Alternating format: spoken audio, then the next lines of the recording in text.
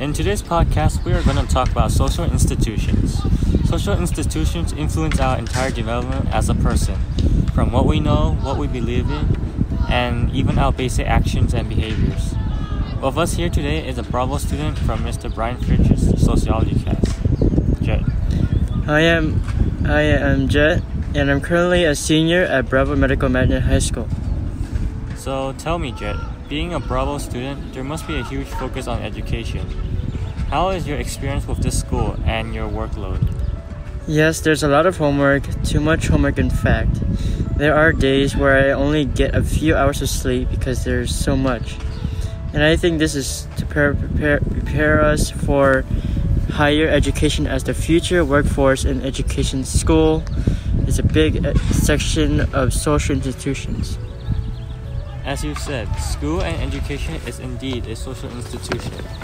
It teaches kids socialization and integration, provides credentials for the workforce, and it also has the latent functions of training kids to work an 8-hour job, provide childcare, and provide an opportunity to make friends.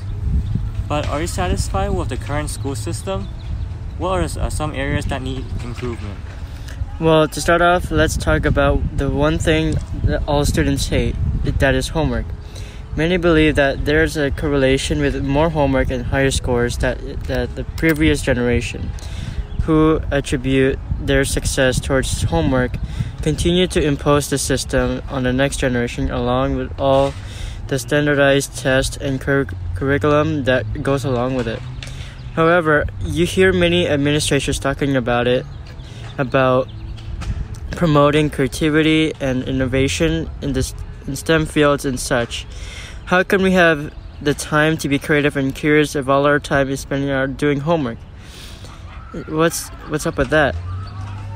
I agree with you completely. In fact, Finland, which does not assign students overwhelming amounts of homework or standardized tests as here in the US, continues to dominate the global ranking in terms of education. This basically disproves the idea that more homework means smarter students. It's actually counterproductive. Homework creates more stress, forces students to cram for tests, and in the end, it does not even work. I feel that homework, in a sense, is just having students produce more and more work, so that teachers have something to show to administrators to prove that they are, quote, learning. When in fact, students are just regurgitating information. Us students most of the time are just doing it for the grade and not for the actual content, since there's just too much to focus on learning. Yeah, there are plenty of problems in education, and the US isn't doing much to help its people. All the US basically does is throw money at the problem, but never creating a solution to the problem. When you compare US education to other nations, they spend much less but get the job done. Over here, the government spends, but kids are just still as dumb. As for problems, there are indeed plenty of problems. There's issues with funding, school safety, pressure, discipline, privatization, and Common Core testing, to name some of the big ones. Can you tell me about a few? Let's just start with funding.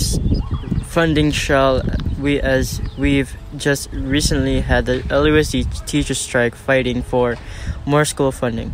There's not enough for basic school supplies. Teachers are underpaid. There are some schools with very large class sizes, some with over 40 students in fact.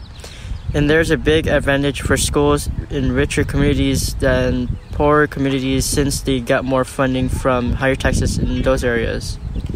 Despite being one of the richest nations in the world, the US still has issues with funding its schools for basic needs. What do you think some of the solutions are for this? Well, the government really needs to get involved with its country's own problems. Government officials need to understand how much money it takes to educate each student according to present standards before making decisions on how funds should be distributed. Here in California, we are ranked 27 in funding for education, and each student costs around $11,558. The government should also focus more on the students rather than rich corporations. when you look at the billions of dollars these business make, the government can simply put more taxes on the rich to use as funding for schools. In addition, the amount of wasted taxpayer money on military operations and weapons can be better spent. America has plenty of money, but it does not know how to spend it correctly. As a student, how do you feel about the pressure and testing everyone has to go through? Do you see that affecting the way teachers teach? Students are too stressed because they are pressured to have good grades, community service, extracurriculars, and into good college. Here at Bravo, students are constantly sleep deprived, deal with constant mental stress, take on numerous extracurricular activities and difficult courses in order to compete into good colleges. Teachers too are pressured by Common Core standards and testing. Because of this, they can't be creative with that they teach and instead focus on preparing us on tests. Speaking about teachers, we all have that one teacher we all like and that one teacher we never want to see again. Without good teachers, no matter how much money you give to a school, the students still won't learn much. Teachers are the key to student success, yet many teachers are not even competent enough to teach. They're just sitting there to collect their paycheck. So what makes a good teacher good, and what should be the qualifications? A good teacher is one that has the heart and intention to actually teach students and have knowledge to do so. From my experience, they should be patient, easy to approach, caring, and passionate about what they do. They need to understand that their course is not the single most important course, and that students are constantly trying to balance the workload from each course. Teachers should have at least a master's degree and an extended period of years as a teacher assistant, in addition to all the testing and certification requirements before becoming a teacher. Teachers need to have a clear understanding of their subject and have enough experience before actually starting their own. If they can't handle that commitment, then it shows that they're not cut out for teaching, and that would prevent bad teachers from making it into the education field. Switching away from academics, how do you see the issue of school safety, and what should we do about it? Recently, there have been several incidents of school shootings, as well as continuing problems with drugs and illegal possessions among students. I think regarding issues with drugs and alcohol possession, they are generally kept under control with random searches, but most students who do those things are able to avoid them. I see students vaping or smoking weed in the restrooms, and they still haven't been caught by the school faculty. As for school shootings, it is becoming a very alarming problem, but once again, the government does not do much to help. I think there's need to be more frequent searches, more supervisors, metal detectors at school, entrances to detect concealed weapons, and harsher punishments for violations to discourage such acts.